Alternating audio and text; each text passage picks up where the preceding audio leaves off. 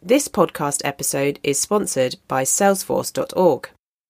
Salesforce.org is the social impact centre of Salesforce, focused on partnering with a global community of changemakers. They provide access to powerful technology that empowers changemakers to build a better world. Salesforce.org's Education Cloud gives higher education institutions a single shared view of students, alumni and staff in an integrated CRM platform to create personalised experiences at scale, transforming learner engagement into lifelong relationships.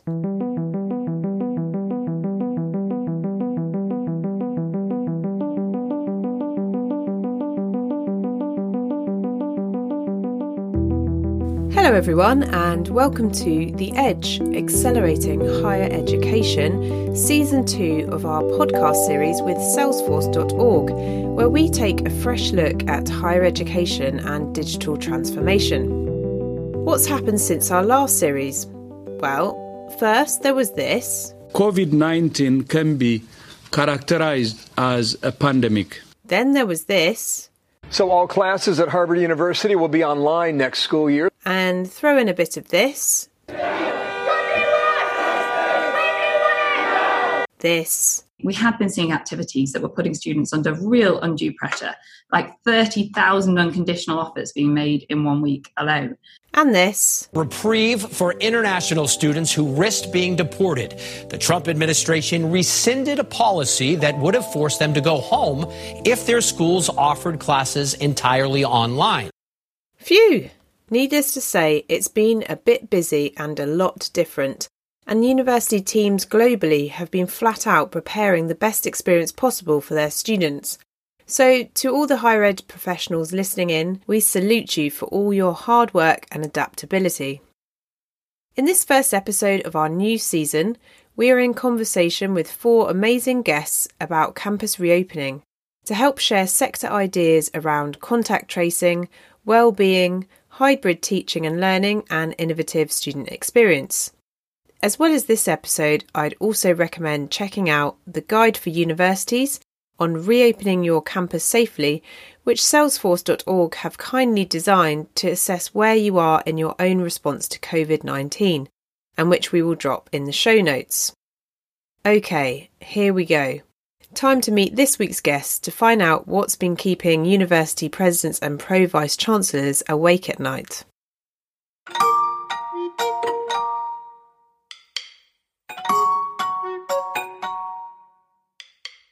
Well, I'm delighted to have Dr.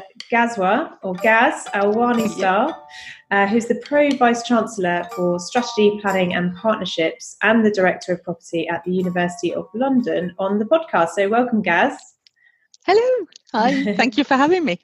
Thank you for joining us. And it's a real personal pleasure as well as a professional one, as I know you're an excellent and supportive boss to my husband, John, during a difficult time to us when we lived in London.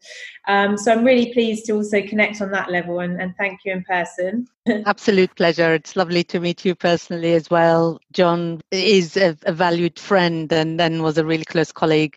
So I'm delighted to get to know the family even more. Brilliant. I know he he misses you. He said hello as well. So oh, brilliant. Please say hello back. I shall do. So to kick things off, let's keep things simple. Please could you tell us who you are and what you do at the University of London? I do what it says on the tin. So I'm responsible for developing the university strategy. We have a new Vice Chancellor who started about a year ago. And we have been putting our next strategy for the next 5 years. It's been quite an interesting period to be developing a 5-year strategy.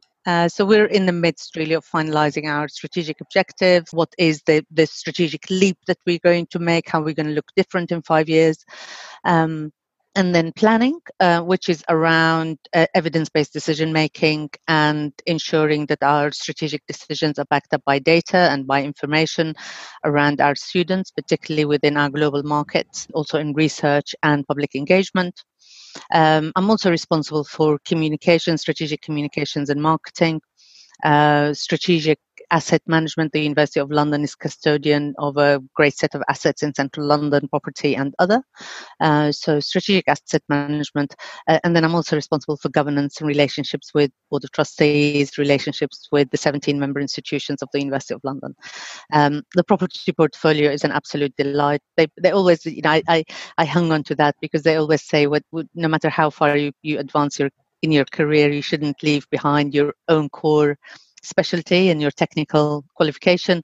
So I'm a chartered civil and structural engineer, and I've brought property with me because it is the original passion, I guess. And just as a sort of window for listeners into your sort of day-to-day at the moment, what could you share with us about some of the discussions you've had today as an example? Because I know that it must be sort of fast and furious at the moment. So just wondered. Yeah, sure.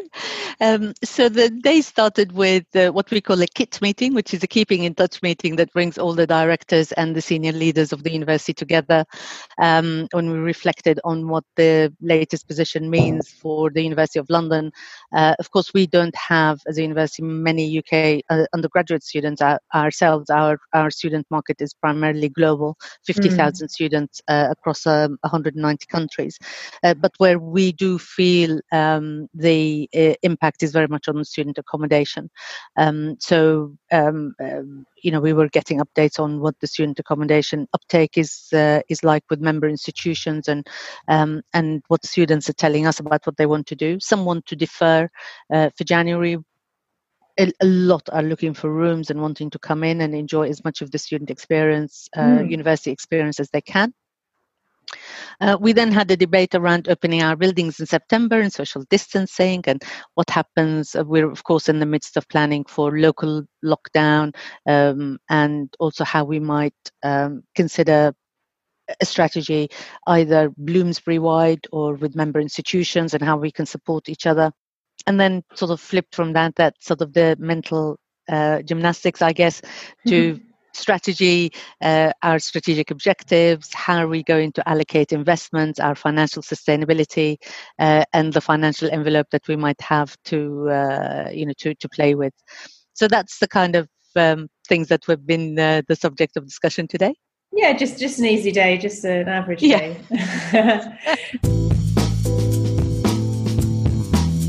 Well, thanks very much for the invitation to participate in your very prestigious series of podcasts.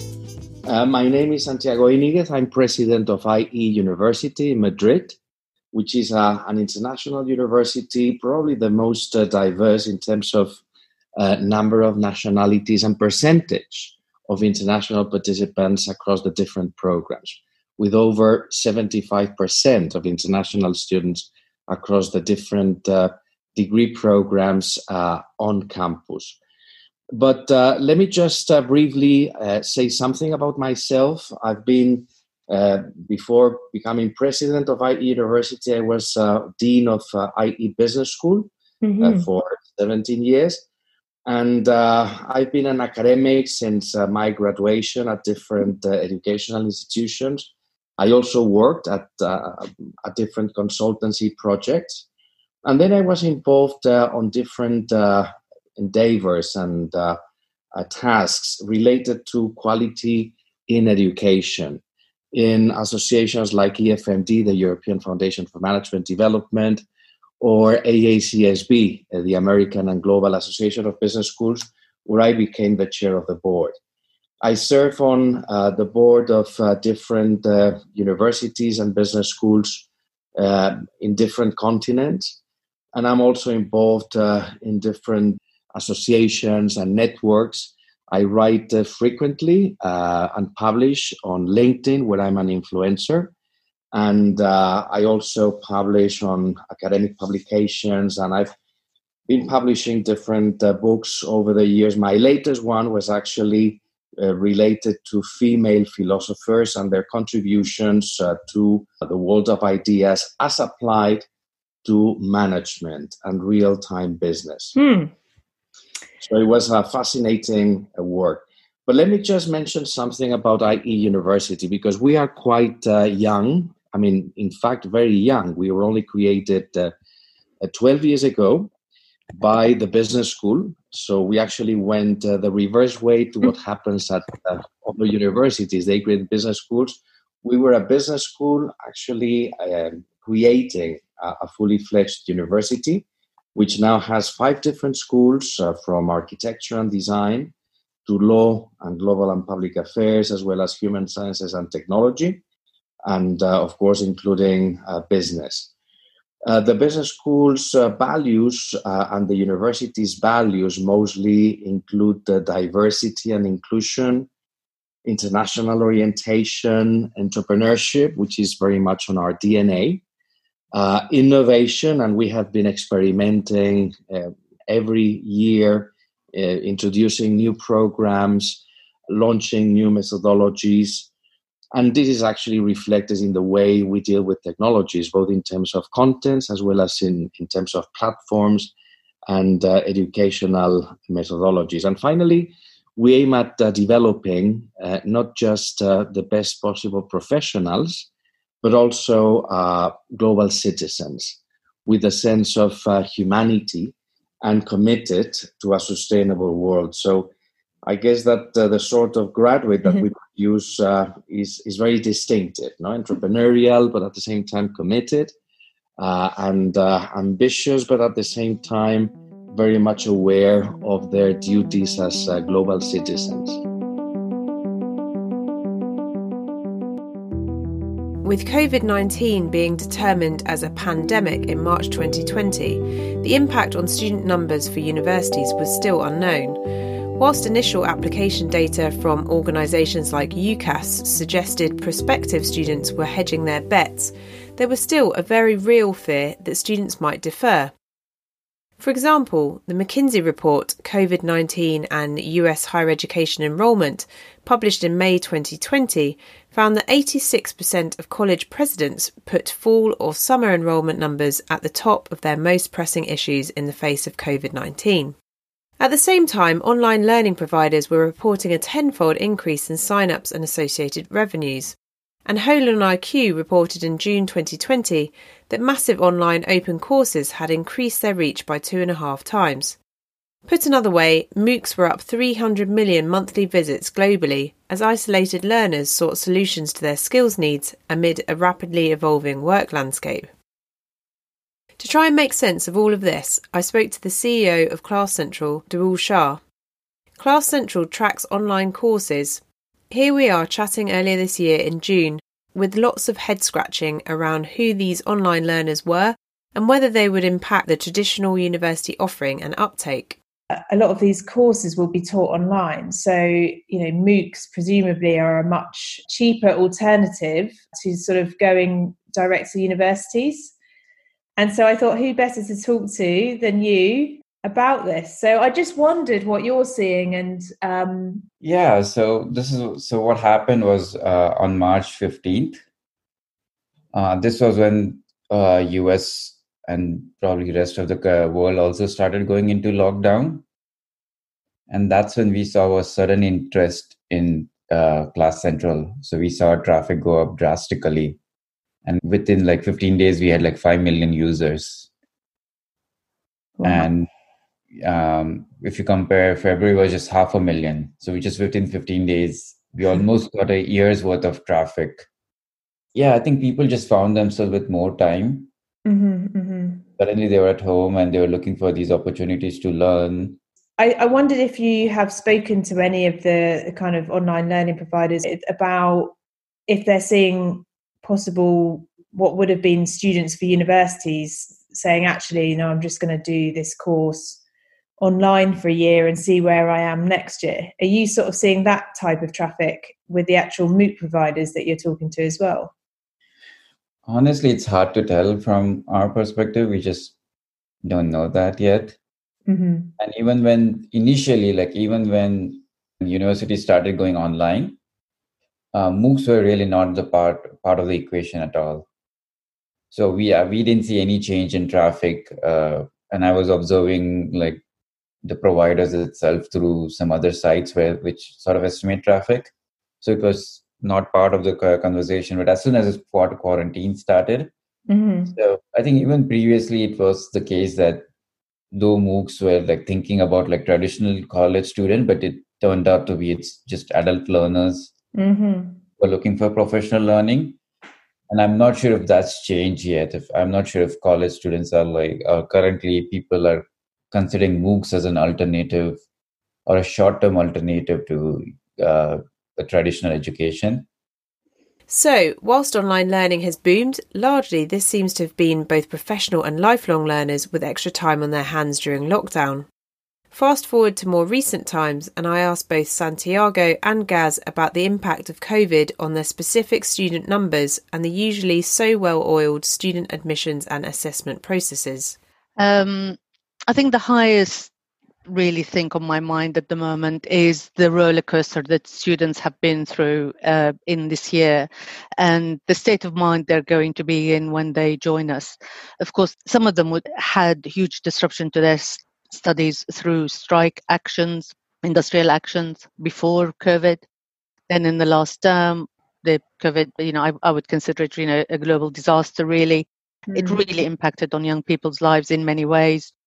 Having to go back and live with your parents and be in lockdown and not enjoy your final term of the year. But then also for A-level students having disruption to their A-levels, not knowing how their results are going to be worked out. And then, of course, we've all witnessed what's happened in the last few days since the A-level results have come out and the roller coaster that they've been on now. So turmoil, I would say, for young people coming to us in September, whether they are returning students, second and third years, or first year students. And I have no idea what the numbers are going to be. We read today, on the news that the number controls have been lifted on many subjects. Universities have to offer students their firm choice university. I think there will inevitably be some deferrals to next year just because of capacity issues.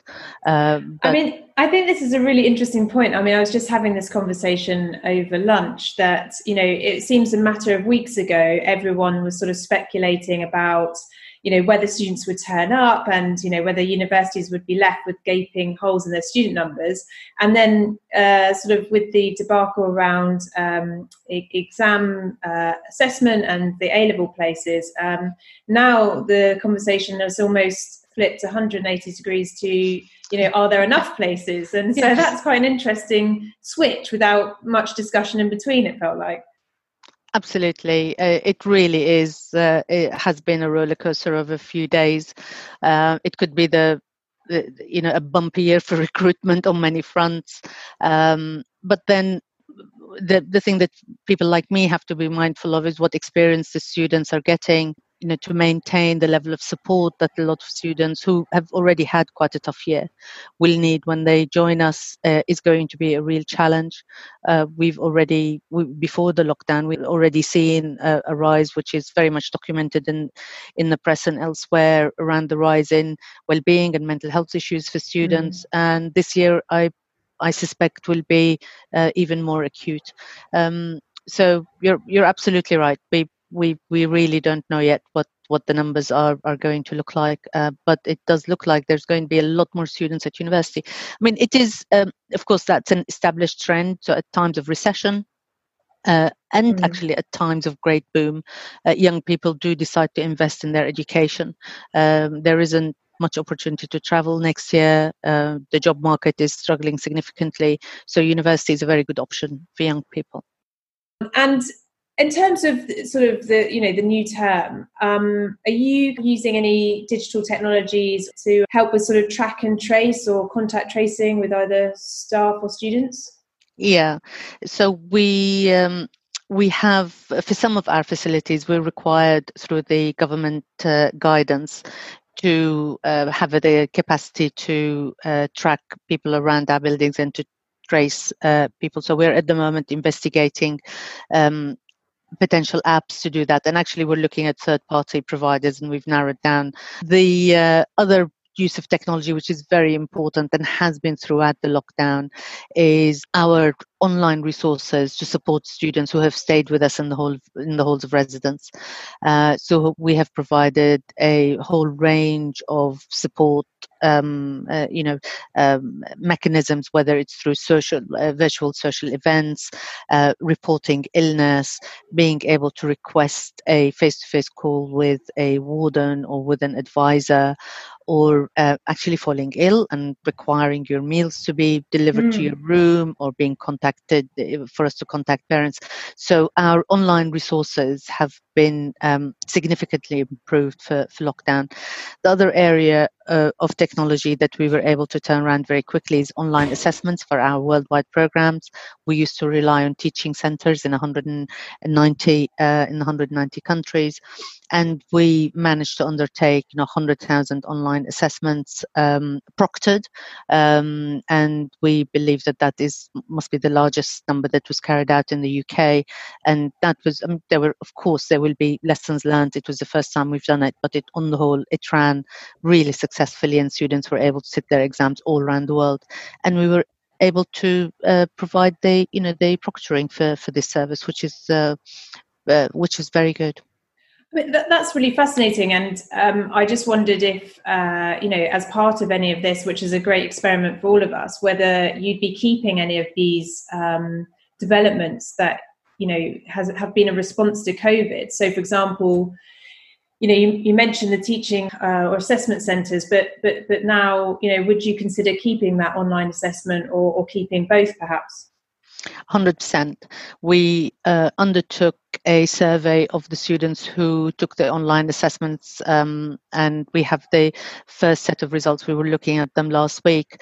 The students found it a very helpful way to sit their exams. They found the experience supportive. They didn't think that the fact that their online exams were online would impact on employers' view of their degree. They didn't think that it'll affect the value of their degree or their employment options or anything like that. I think the world has made a step change. All the things that we've been talking about for the last probably 20 years, we need to invest in online teaching. We need to enable students to study wherever they are. We need to enable students to sit examinations wherever they are. It has been in the ether for quite a long time, but people have clung on to quite traditional structures, academic structures and academic quality reasons for not progressing these things. We have had to find solutions, and we did find solutions, and we've implemented new ways, and I can't see us going back to the old way now. I don't think students would let us, actually. I think students who have experienced those technologies will want them to continue. And it's interesting that, the universities managed to find an assessment solution. And I do kind of wonder, slight aside to this podcast episode, but with the exams crisis, it does make you wonder why that wasn't possible in terms of assessment for, other stages of learning. But anyway. Yes, absolutely. I guess we had a tiny little bit more time than government would have done. I guess the exams would have happened a little bit earlier, but certainly the learning is transferable and should be adopted more widely. And when you think of students who struggle to access higher education, which is access and inclusivity is within the DNA of the University of London. So enabling all those who want to access higher education across the world to be able to do so and to access really quality degrees and get quality qualifications is something that is at the heart of our strategy and at the heart of our being. Then this move to online teaching, online assessment will enable so many more people to access higher education in the best way that suits them. So I think it's great for higher education and great globally. Well, that's a very interesting question, because we were thinking that given, the problems for international mobility, and we have been particularly active here, we actually led a manifesto in defense of international mobility for students that was actually signed by leading universities, including Harvard, Yale, and others. No? So what we have done is actually tracked on an individual case, student by student, what is their status, and try to help them reach Madrid. So we were actually thinking about even, renting private jets in order to gather participants from a particular region or a particular country in order to guarantee that they could come to Madrid. But as I said, since we offer hybrid formats, they can begin their program and then come whenever is more convenient for them or whenever, mobility becomes easier. But actually, the composition of the class has not changed, dramatically. What we notice is that there are more difficulties for coming into Europe from some latitudes, particularly Latin America and Africa. And that's why we are taking special measures in order to bring those students into Madrid, into our campus. But basically, this year, as regards degree programs, we have experienced actually an increase in demand. And actually, the composition of the class has been, as diverse as in previous cohorts. So we are really happy because this shows that the pools of, degree programs, undergraduate programs, is actually very steady. That young students want to have an international experience. They really value moving across the world, and they are true international citizens who enjoy engaging with people from different cultures. And what we discovered, of course, when the pandemic started months ago, is that we should run most of our admissions process or all the different stages of admissions on an online format or virtual format. And this is what we did. We actually passed all the different stages, interviews, tests, and all that stuff into an online format, which has helped, of course, a lot developing the different processes. We have also been in very close contact with all candidates in terms of providing them updated information on the state of pandemics in Madrid and in Spain and elsewhere in Europe. Also, we have assisted them in terms of looking, for places, for residences, for dorms. Of course, in terms of guaranteeing that they have all the necessary, conditions to enjoy a safe and a healthy environment. We have also anticipated some of the requirements for attending on a hybrid format. So we have make them become more familiar with our platforms, educational platforms, which includes, for example, the Wow Room, which is a platform that we created that includes a very interactive platform in terms of the different apps that both professors and participants can use. So we have been in very close contact with all the candidates over the past months, guaranteeing that they were confident on the circumstances that they will find here in Madrid, and responding to every single question, not just with them, but also, of course, with their parents, who are also a very important stakeholder of our university as regards undergraduate programs. So I guess this has helped, a lot. And given that we have a reputation in high quality online forms of education, this has resulted, I suppose, in attracting an increasing number of candidates. In fact, what we have noticed is an increase in the number of both applicants as well as students in our global online MBA, which is ranked number one by publications like the Financial Times or The Economist. And we expected, this to happen, but we weren't sure given the uncertainty and the volatility in markets, and this has happened. So we are happy that, the market actually recognizes the merits of this program.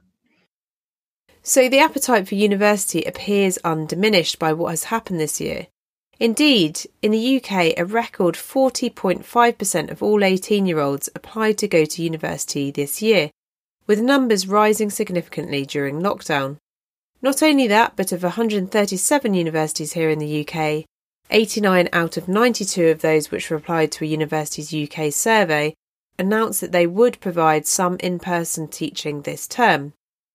That has strong implications for what the campus looks like and how it can prepare.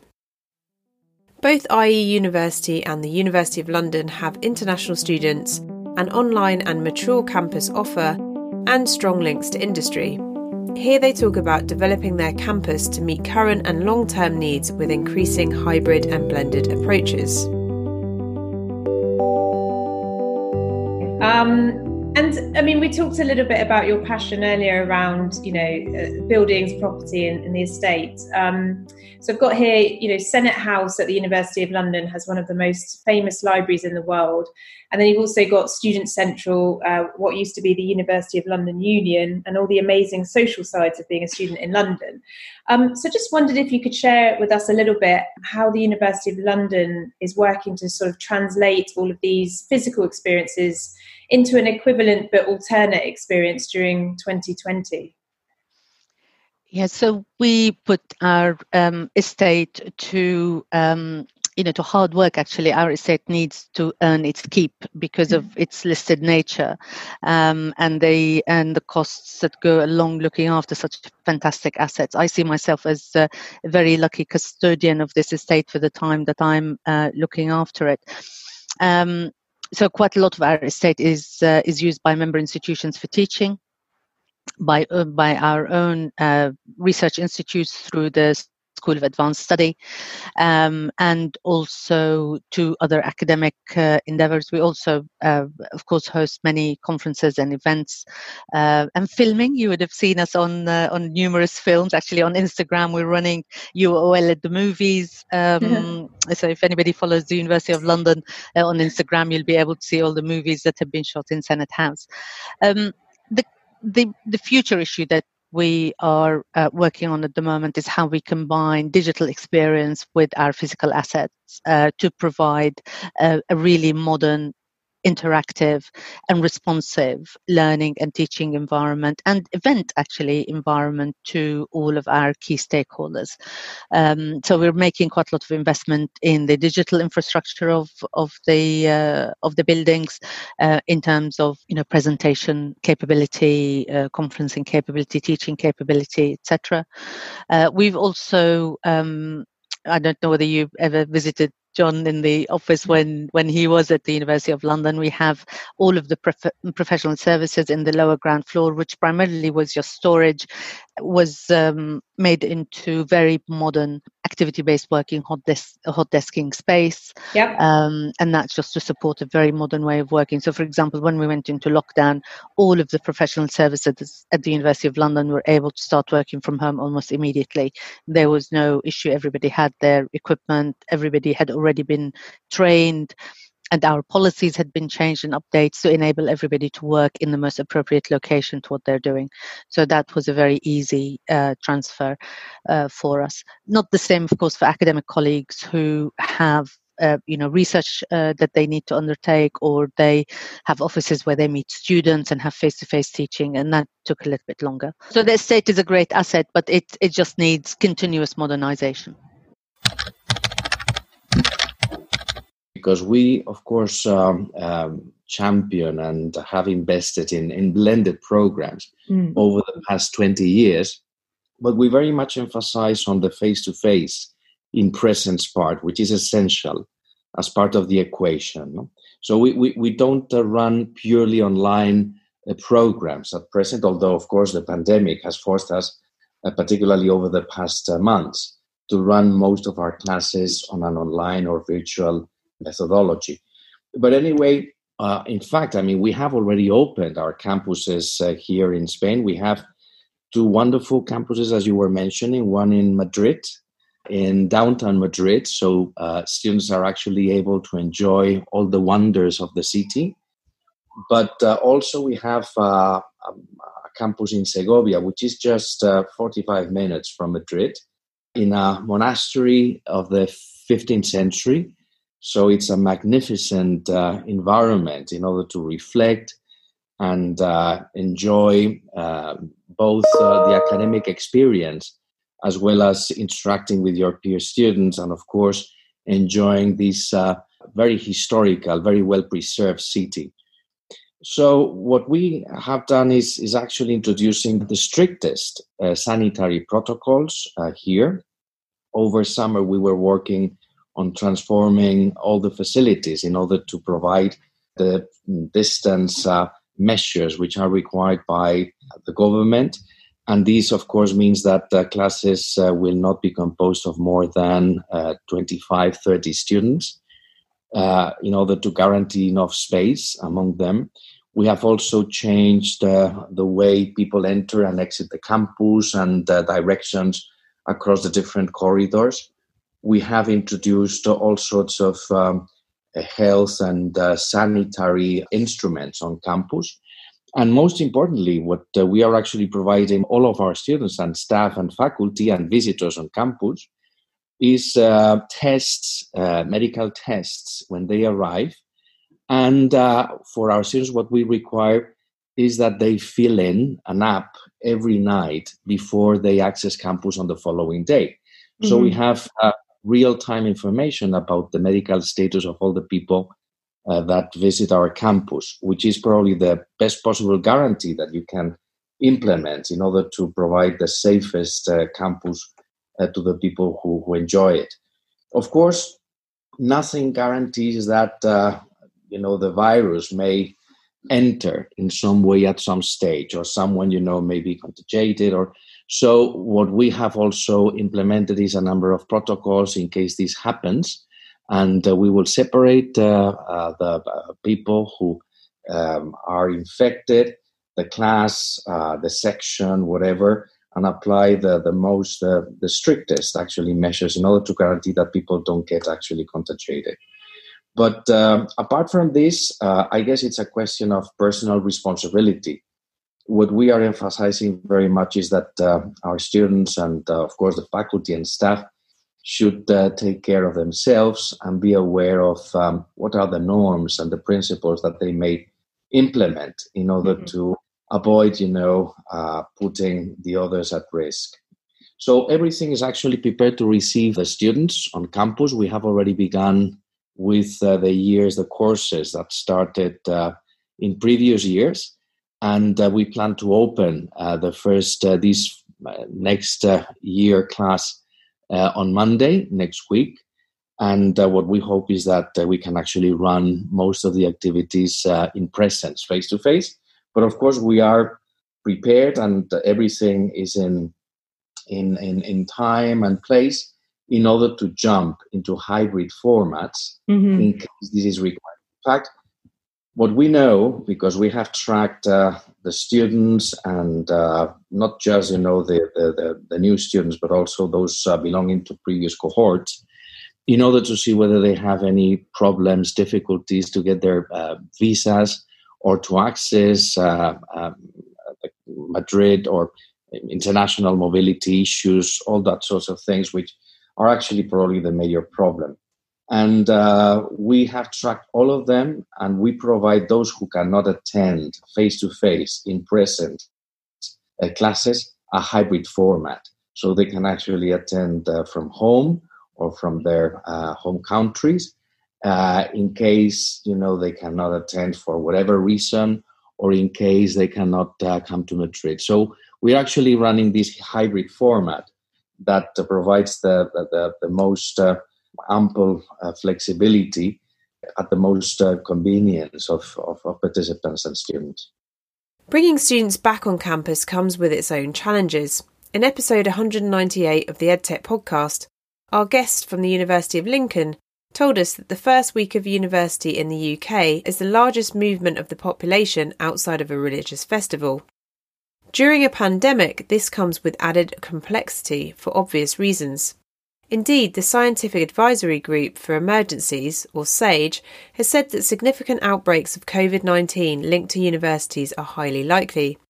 So, in order to best track and maintain the health and well-being of staff and students, and maintain that crucial trust as a civic player in a physical environment, many universities are deploying technology in a new way. Hi, Sophie. Thanks very much for having me on the podcast.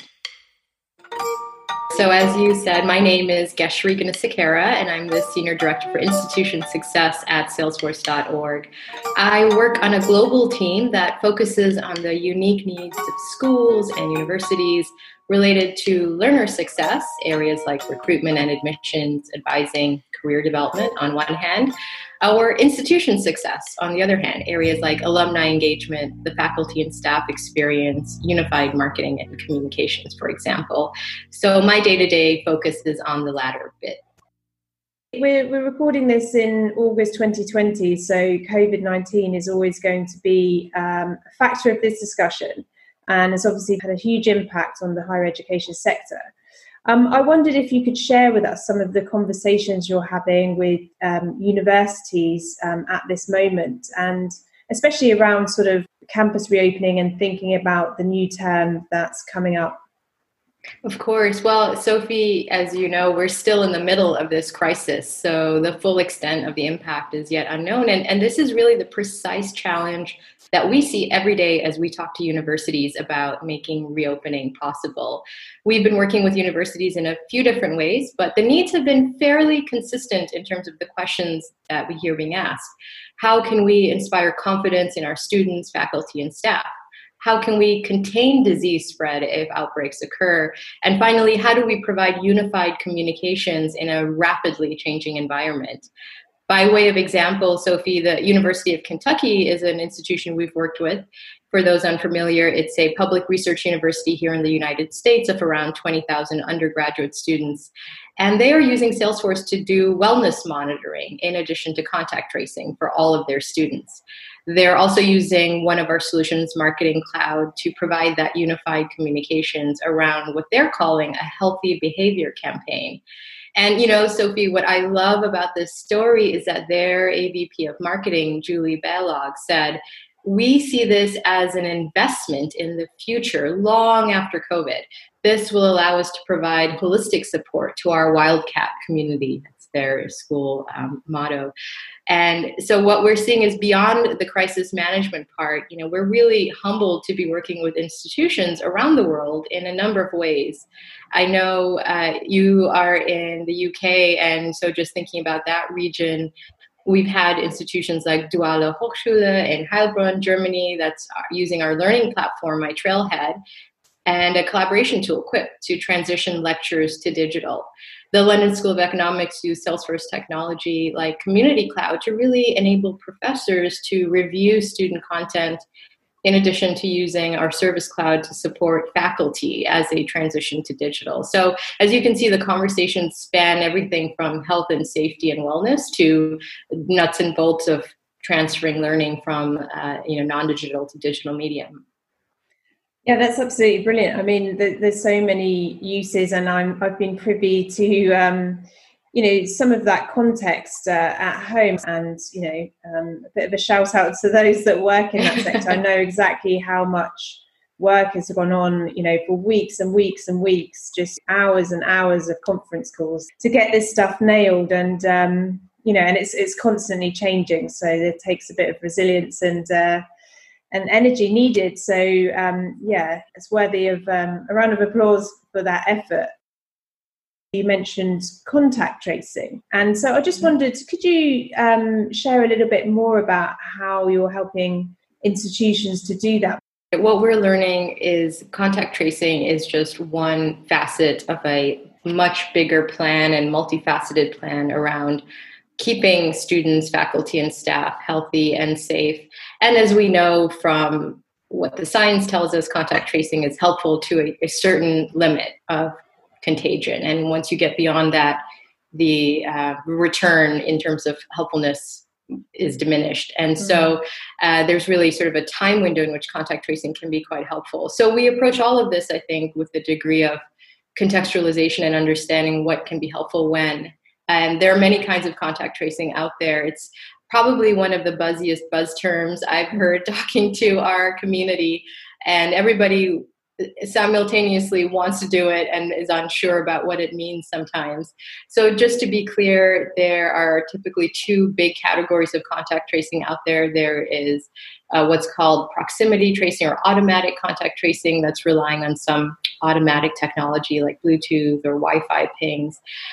We do what's called manual contact tracing. So it's very much human-led, and it's really more closer to case management. So the idea is the university perhaps distributes a survey out there, or they make known a hotline that constituents can call if they're feeling unwell, or if they're doing the surveys, they're on a fairly regular basis sending in how they're doing, how they're feeling. And if a constituent reports that they are feeling unwell, then this is where contact tracing can kick in, and a human being who's performing the function of being a contact tracer would reach out and talk to you and screen you, run through a series of questions to really ascertain how you are feeling, whether you are symptomatic of COVID-19 or if there are other issues going on. And as part of that, they would ask whom you come in contact with, and use that to create a map, if you will, of other potentially impacted individuals that were in the same physical space as the person who initially called in. And so it's very much, again, a technology that's supporting an existing strategy at the university. And, we see this playing an impact not just for COVID-19 and contact tracing, but as you heard from that University of Kentucky example, being sort of a new infrastructure for just connecting with students on a regular basis about other wellness issues as well. Part of this is also thinking forward into the difficult jobs and entrepreneurial markets students will be entering. How can universities support work-based learning programmes and job-seeking students? And then I've got here that IE University is ranked as the best university in Spain in the Times Higher Education Global Employability Ranking for 2019. So I just wondered, whilst you're on the line, why you thought that IE scored so highly. Right, yes, which is going to be, of course, a challenge. But I guess the employability of our graduates is a consequence, first, of course, of their profile and their preparation, because we train them to become very much hands-on entrepreneurial professionals, well-equipped in terms of their knowledge and skills. But of course, there's many other factors that make our programs become, so practice-oriented, which, for example, includes having clinical professors, people who come from practice and teach students, from their own experience firsthand what they are going to encounter when they graduate. We also fill our programs with lots of practical work, internships, consultancy projects and assignments. And of course, this is applicable not just to business, but also to, for example, global and public affairs, where students attend different visits, either on site or, in this case, virtually, to institutions like the United Nations or the European Union. Or in architecture, where, something that normally didn't happen before is students actually interact also virtually or online with different renowned architects from different cities, and they actually learn, how to design buildings, how to design spaces, which is something that in architecture was not that usual before. No? But anyway, of course, what we aim is at preparing graduates who are not just the best possible professionals, very well prepared to jump into the professional world as soon as they graduate, but also global citizens who feel a commitment to transform the world, who feel the need of creating the circumstances to provide more inclusion and respect for diversity, or to build up companies and organizations that provide a sustainable activity. And this is, I guess, something that companies and organizations value increasingly. People with an ethical, commitment, people who have a sense of purpose, but people at the same time who are very well equipped and prepared as professionals. We did an episode of the podcast previously, which was about making the university walls more porous to bring sort of local citizens and businesses in, and perhaps people that wouldn't traditionally have gone to university, or previous members of their family hadn't. So I just wondered how the University of London was keeping that community link and inviting people into the university during these times. And, now we're not in a lockdown situation, but obviously it's a dynamic situation. So how you're sort of approaching that side of the university? So a number of ways. I'll start sort of in the furthest point and then come closer to home. We have kept very closely in touch with our global student community, and we do that through a variety of social media platforms. We also have a really fantastic student portal where they can access a whole range of resources to keep in touch with the university. We also keep in touch with our alumni community, which are, on the whole, leaders across the world in their field, and through championing higher education and the difference that it made to their lives. We work with them very closely to promote the value of a university degree, value of University of London degree as well globally. We have kept our library open for students and researchers who need to access our special collections in particular. So we have a click and collect service for library users, and we're opening the library on the on the 14th of September fully to students. And then we of course kept in touch with our member institutions and the use of our buildings. We've got social distancing just like everybody else. We've got one-way systems, we've got the signage and all of that. But at the heart of everything in terms of enabling access to a university degree is the fact that our degrees are flexible. They're affordable, so we don't charge the $9,200 that everybody else does. You can start your degree whenever you want. You can finish it whenever you want. You can have a break in the middle. It's your modules are credit bearing, so you build your credit as suits your life. We also have teaching centers across the world, so if you don't just want to do online learning, you can get face-to-face teaching through accredited teaching centers across the world. And we go out there, the University of London colleagues in worldwide and in the development office go out and see students face-to-face and hear what they need and provide the support that is requested. As we know, university is not just about studying and not just about jobs. It's also the sense of belonging and student life. It's about redesigning virtual student experiences and offers based on new needs. And the good news is there are some truly imaginative approaches being developed.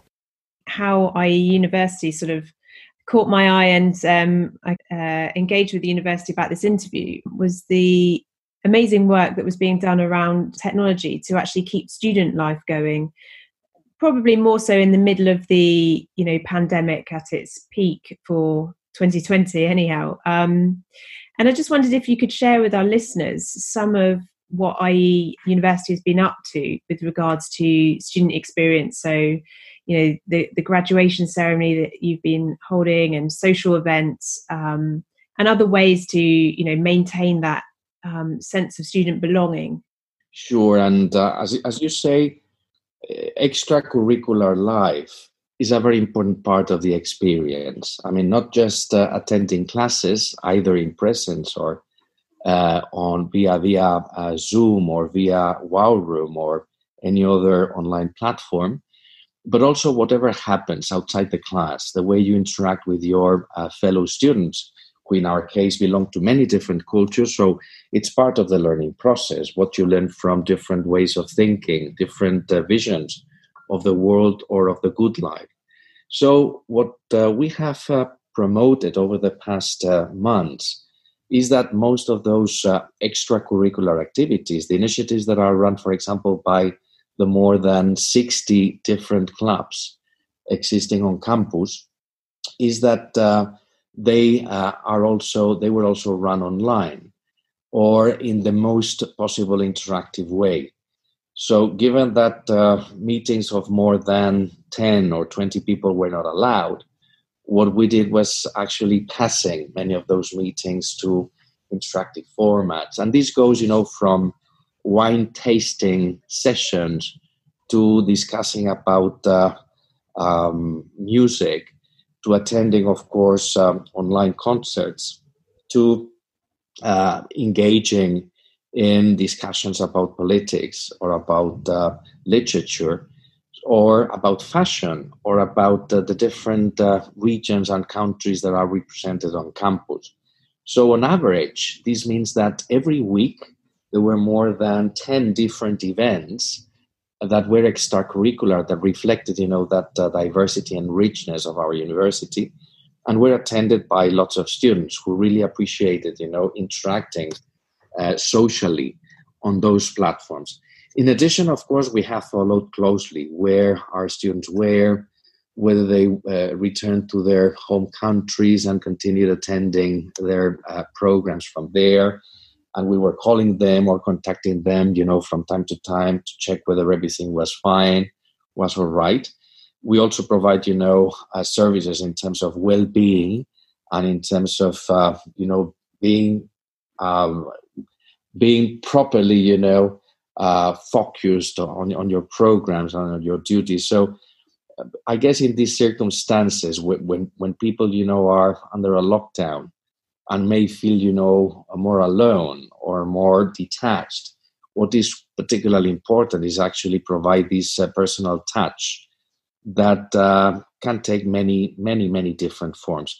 But you were mentioning graduation, and of course we organized a graduation which was very special, not just conveying or running the typical commencement ceremony online, but actually arranging a sort of activities around this commencement ceremony, which included, for example, this session with world star Steve Aoki, the disc jockey who's actually, he did an excellent job, and I guess that many students enjoyed that, and they met at different places in groups of less than 10 participants in order to enjoy together, this session. Or we also had a gastronomical feast with Dani Garcia, who is a renowned chef here in Spain, 3 Michelin star, who cooked, a sea bass in his own way with all the participants. Of course, participants were given all the necessary ingredients beforehand. Or the participants were also able to attend, a well-being session. So I guess that all the graduates enjoyed this very much, and I guess that their parents also did, because what makes a university offer attractive is not just their programs, the classes, what students learn in class from their professors and from their fellow students, but also what happens outside the class, which actually provides and rounds up, the total experience lived at the university. This episode has charted some of the changes around campus reopening in 2020 and beyond. It's been a challenging year, but a year which has set the higher education sector on a different trajectory. There have been new ways of thinking or an acceptance that things will have to be done differently. I asked our guests what changes they would like to stick around. Many of the things that we have implemented over the past months are here to stay. This pandemic has affected the educational sector, universities, but also, K-12 and particularly executive education, which used to be very traditional, lifelong learning. So all the different segments of education will be affected in some way. I guess that the major result will be flexibility and personalization, that this will provide lots of opportunities for undergraduate students, for example, to combine their internships abroad and at the same time attending classes in rich, sophisticated online interactive formats. But it will also, provide new ways of enriching and enhancing the learning experience using, for example, artificial intelligence or the Internet of Things. On the other hand, as I was mentioning before, learning analytics, as it evolves, will provide us with much more complete information on each of the candidates, on the way they learn, on what they value most, on what are their particular features. So all these transformations will make the whole learning experience much more flexible, personalized, and effective, which is probably the major consequence of everything that has happened. What we have discovered, I guess, during the pandemic is that technology, far from being an enemy of civilization, as some predicted, people who were scared about the impact of robots across different sectors, the fact is that technology has provided us with much better means of communicating with others. Over the past months, I guess, over the confinement, many of us have talked more with former friends, with members of our relatives, members of our families. We probably interacted even more intensely with our own colleagues at our places, at our workplaces. And so think about combining the best of face-to-face, in-presence forms of socialization and interaction with these very rich forms of online and virtual and technology-assisted ways of learning. I mean, we can actually make the whole educational experience much more richer. And this affects, of course, all segments of education, as I was saying, from primary and secondary, even from kindergarten, I would say, up to lifelong education, which is very much in need also of transformations in this respect.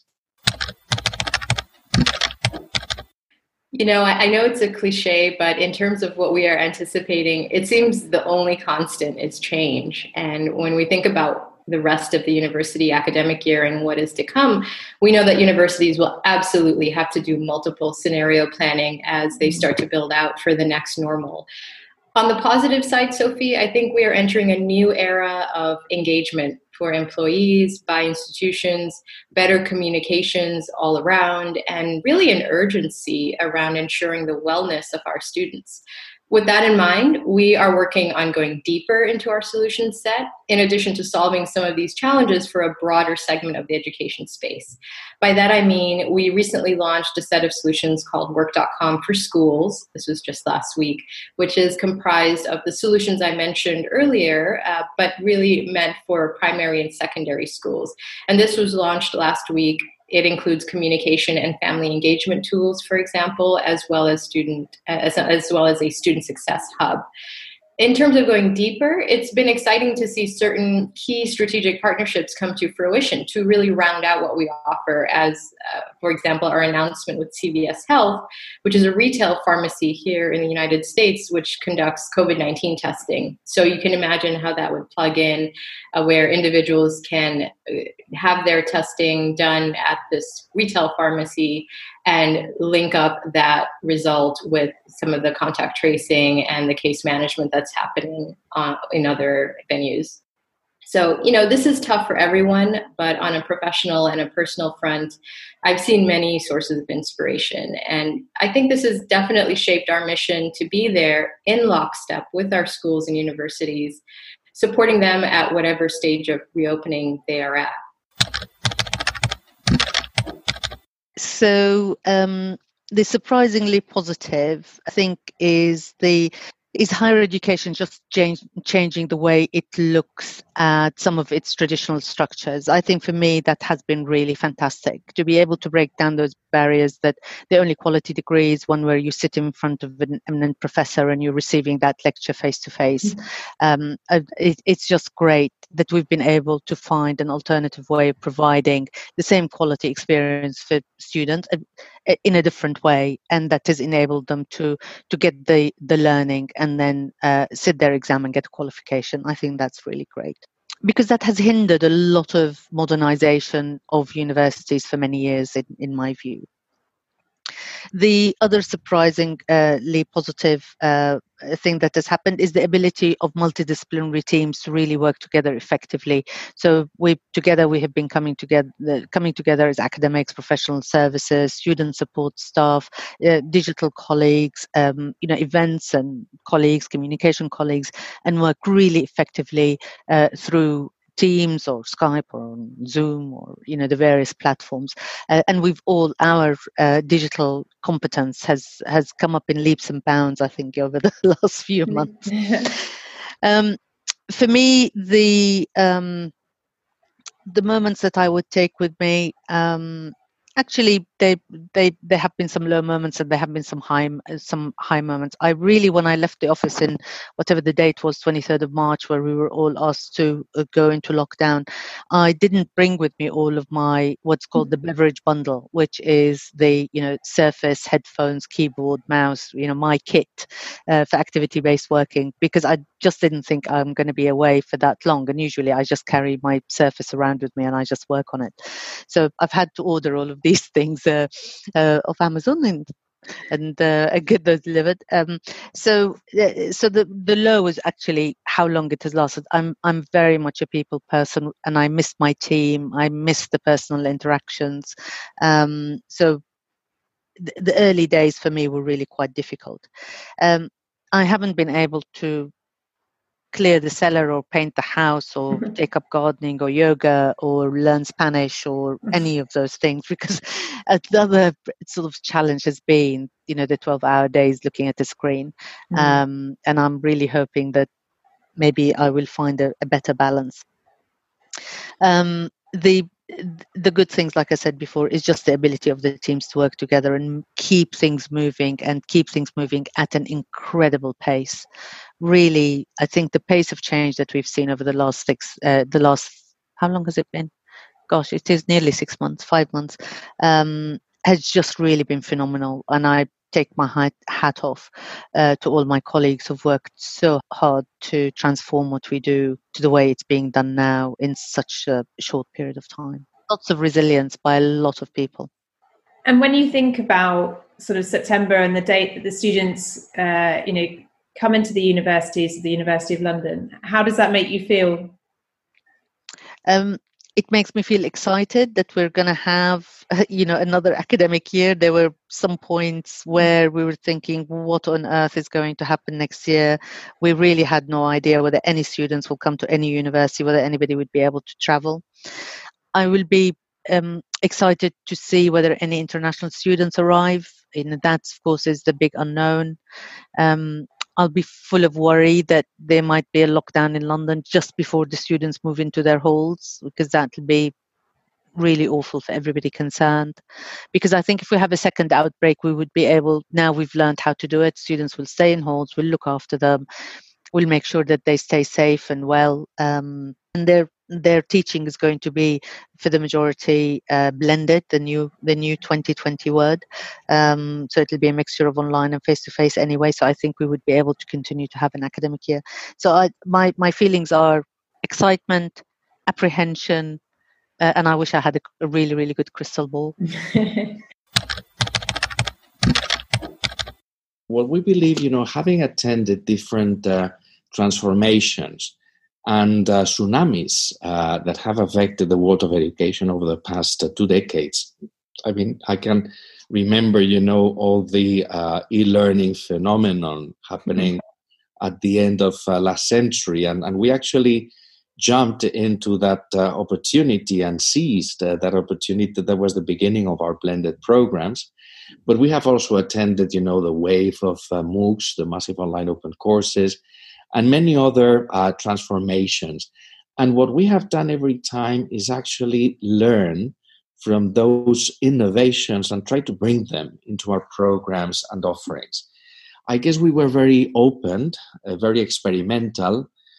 We are, I guess, very innovative. This is the way our peers and the accreditation body sees us. No, I still recall, an accreditation report years ago, which stated, that we were an opportunistic university. And at first, what I thought is that was a sort of criticism. But frankly, I mean, thinking it twice, what I believe is that it's good that we are opportunistic, because whenever we see an opportunity to enhance and increase and improve the learning process, we actually seize that opportunity. So we actually do what we teach our students. We teach our business students to seize opportunities to become entrepreneurs. And we as educators also seize those opportunities. We are not, in that sense, traditionally oriented. And I guess one of the advantages of being a very young, very disruptive, university is that we experiment a lot. So over the years, I guess we have consolidated our blended methodology and our online format. We launched 4 years ago the Wow Room, which is a fantastic auditorium that replicates in the best possible way a class with all the screens of participant students and the professor using very sophisticated apps, including face recognition, which allows the teacher, to assess whether participants are getting bored, or whether they are attending the class with attention, for example. No? So we very much care for all the contributions that technology brings into education, from learning analytics into personalization and making the whole learning process the best possible experience. And I guess this has been reflected, in the rankings and in the different accreditation reports and in the opinion of all the stakeholders. And if you ask me actually what is the main advantage or competitive advantage behind all these efforts and initiatives, what I guess is that we were able to develop a faculty who is very committed. In the end, is not the content, is not the platform, is actually the experience that provides, the best possible asset. And that experience is actually provided by faculty, who are the orchestrators of the whole learning process. Faculty and professors who know how to manage the platforms and who know how to make the whole experience the best possible case for each participant and student. That is our secret, I guess.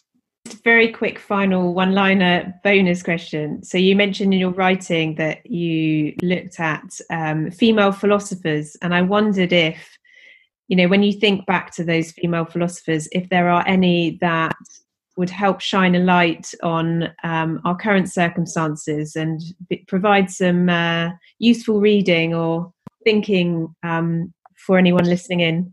Absolutely. And let me just mention maybe two. One is Martha Nussbaum. She's an American philosopher who is known for her defense of humanities in the curriculum. So Martha Nussbaum she's actually, a leading philosopher. I would refer to maybe a Spanish philosopher, Adela Cortina, whose last book was actually about what she calls aporophobia, which is hating of the poor. What she explains is that our aversion to migrants, to people who come from Africa, or in the case of the Americas, people who come from the South, is not related to necessarily different race, but their status as poor people, as needy people. No? And this is, of course, based on biological traits, the way our brain, is configured. And what she explains is that the way to overcome, this resistance, which is a bad thing, is through education. I mean, becoming more knowledgeable, for example, about African culture. Africa, for example, is a continent, is a mystery for many people. People consider Africa as a single continent, a single country, a single market. And it's probably the most diverse continent in the world, and it's called to become, probably the most the core and the center of gravity in this century. So we need to learn more about those cultures that we are ignorant about.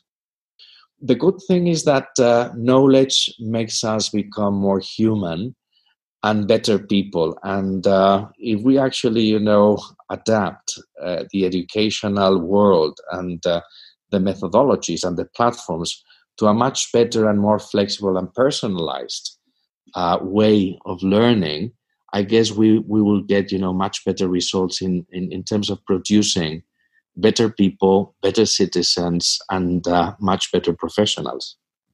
Absolutely brilliant. I love that. Here's to knowledge making us better people. And Santiago, thank you so much for your time today. Thanks so much, Sophie. It has been a real pleasure, and congratulations again. Thank you very much. That's the end of this first episode in our new season. Come back next time for a fresh look at student experience with more great examples. Thanks so much for listening in, and huge thank you to all of my guests and Salesforce.org for supporting. And don't forget the Salesforce.org Guide for Universities on Reopening Your Campus Safely, which I've had a peek at and has some really good and simple suggestions on everything from economic recovery scenario planning to moving through phases of stabilisation, reopening and long-term digital transformation. For all other show notes, including resource and reading recommendations from our guests, go to theedtechpodcast.com. And you can continue the conversation online at Podcast EdTech and Salesforce.org. Stay safe, stay smiling if you can. Sounds good. Take care, Sophie. Take care. Have a good evening. And again, thanks for listening. I wish I could deliver that crystal ball to you. It's an absolute pleasure. Thank you very much. And I wish you all the best in your podcast and other activities. Bye-bye.